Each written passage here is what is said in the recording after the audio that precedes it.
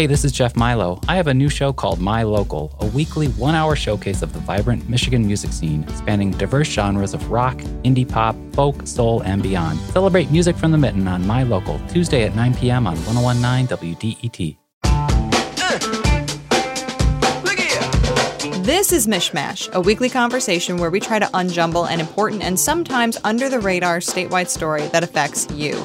I'm Cheyna Roth, and as promised last week in the podcast, I'm joined again this week by Gongwer managing editor Alethia Kasban. Alethia, welcome back. Hey, Cheyna. Happy Friday. Lots of news to unpack today. It is, as ever, a very busy week.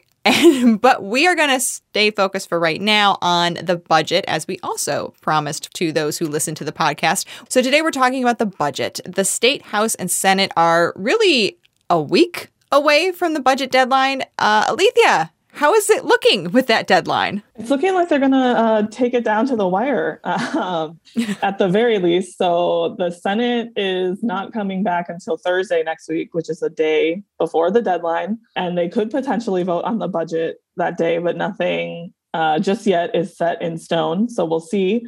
I think, everyone's goal on the House and the Senate side is to finish the budget by July 1. But as we talked about last week, there's really no enforcement in this deadline. So we'll see if they, end up running right past it. Where do things stand with the budget right now as far as sticking points? And let's start with the state education budget. So the education budget, I think that's the one where we see the most agreement in general. So, last year, if you remember, they didn't get the full budget done, but the education budget, did move through. All the other budgets were held back. So I think if I were someone in an education group, I would feel relatively confident that maybe they'll get that one done. But the main sticking point when we're talking about the overall budget is, really this extra money that the state has. Revenues have been higher than expected for the last 2 years or so. And that means that there's a lot of decisions that need to be made because this money is also thought to be temporary. No one really knows when we will move from sort of this COVID economy where people are buying more things, which is increasing our sales tax, which is where a lot of this extra money is coming from, when we'll kind of go back to like a more services-based economy where people are going out and doing things and not, paying as much sales tax. People expect that to end at some point. So this extra money is thought to be one time. So there's conversations about, programming, debt relief, things like that we can use this money for, but won't be an anchor down on the budget. But then also tax cuts, because it's an election year. We have extra money. The governor, the Republican majorities, they, everyone agrees that they want to do some sort of tax cut. The question remains, what will it look like? How much will it cost? And they are fairly far apart on that. There's some overlap, but I think the Republicans have said they want to go bigger. The governor's trying to be, a little bit lower, and they just have not come to an agreement on that yet. It's worth mentioning, amidst all of this partisan divide, that the legislature and Governor Whitmer did find some common ground recently when it came to childcare. So on Thursday, Governor Whitmer signed bills to expand access to affordable childcare and get rid of some of the red tape put on daycares and other childcare businesses. A lot of people in the childcare industry saw this as a win. But how are things looking as far as discussions and partisan agreement when it comes to the budget? Are they going to find common ground, or is everybody going to walk away upset? When we're talking about sort of the childcare bills in the budget, I would just say the childcare bills were a couple years in the making. They involved a work group that had, people from the governor's office. You just have a lot more time for policy. And it kind of shows that they can, negotiate and get things done. And I do think they're negotiating, they're talking. This is not like a couple of years ago where we were trying to get the budget done. It wasn't happening and no one was talking. Like there was just very steep disagreement and everyone was, throwing insults at the other one. That is not the situation that we're in now. Talks have not fallen apart. People are negotiating. It's just, it takes time and nothing moves fast enough in Lansing, and the budget is a little bit different because there is a hard and fast, deadline. Even if it's not July 1, you need to get it done by October. So I think what we'll probably see this week is not an agreement just yet on the tax cut piece. I think we'll see the legislature potentially move a budget that's, the department's education and is more of a traditional budget, as if we didn't have, billions in extra dollars. And then they could come back potentially in the fall, maybe in the summer, whenever they agree to kind of deal with the tax cut. And, if they want to do debt relief or, one-time funding infusions into certain areas with extra money. So where does this leave us? I mean, there isn't actually really a deterrent in the law that requires the budgets be finished by July 1st, but there's still some stakes here, right? Yeah, so schools and local governments start their fiscal years on July 1. So, if you were, one of those groups, you might be a little anxious, kind of waiting to see what your budget is going to look like. And, the legislature did also put this deadline into law. So they obviously want to meet it. They don't want to just put a deadline on themselves and iron it out in statute and then never meet it. And if you remember under, Republican Governor Snyder, it was always, this big deal that they got the budget done, by July. That was something that they really like to brag about. So they certainly want to do the budget by July 1, but they haven't, under Governor Whitmer at all. They have not been able to finish the budget by July 1. It's normally been in the fall. So, there are some political and timing logistics here, but, the stakes of not getting it done by July 1 really aren't super high, I think, to rank and file legislators. Let's move on to what else is going on in the legislature. As we've said before, they're going on vacation soon, so we might as well just put them under a microscope.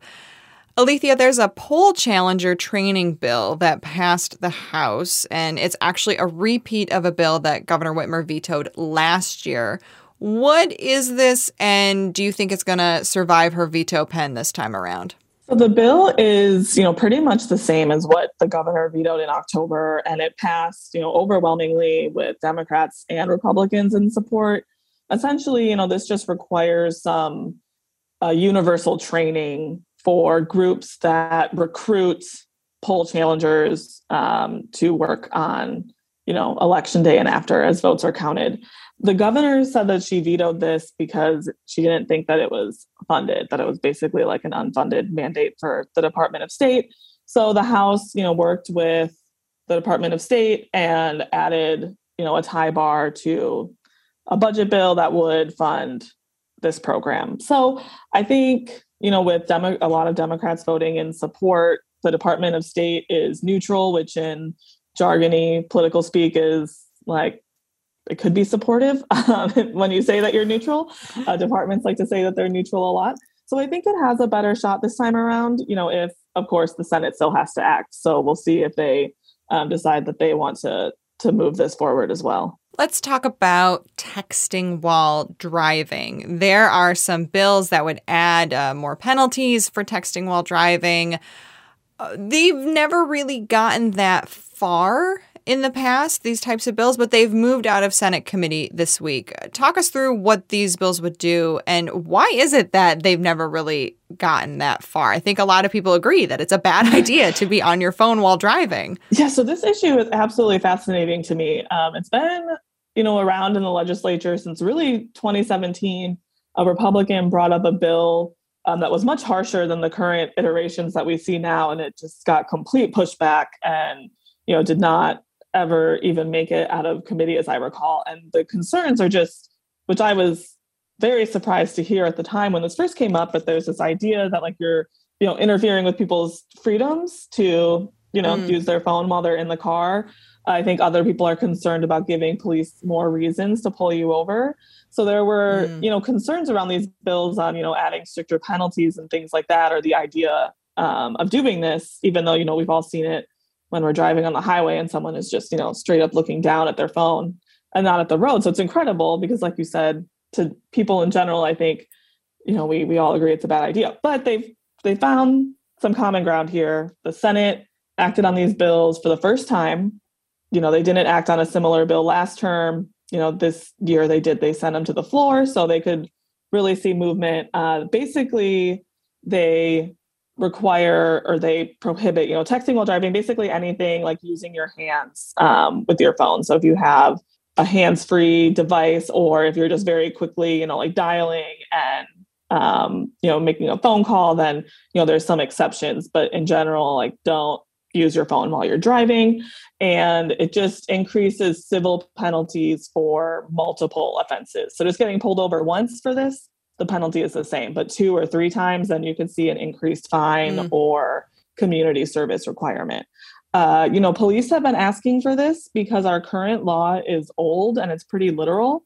So, when cell phones you couldn't do everything on your cell phone when this law was passed. So texting while driving seemed to cover that. But essentially you could get pulled over for that and say, well, I was on Facebook or I was emailing, I wasn't texting, and then it wouldn't apply to you. Even though those would probably be maybe even more dangerous to be on Facebook or scrolling through Instagram while you're driving. Absolutely. So talk to me about the overall mood of the legislature.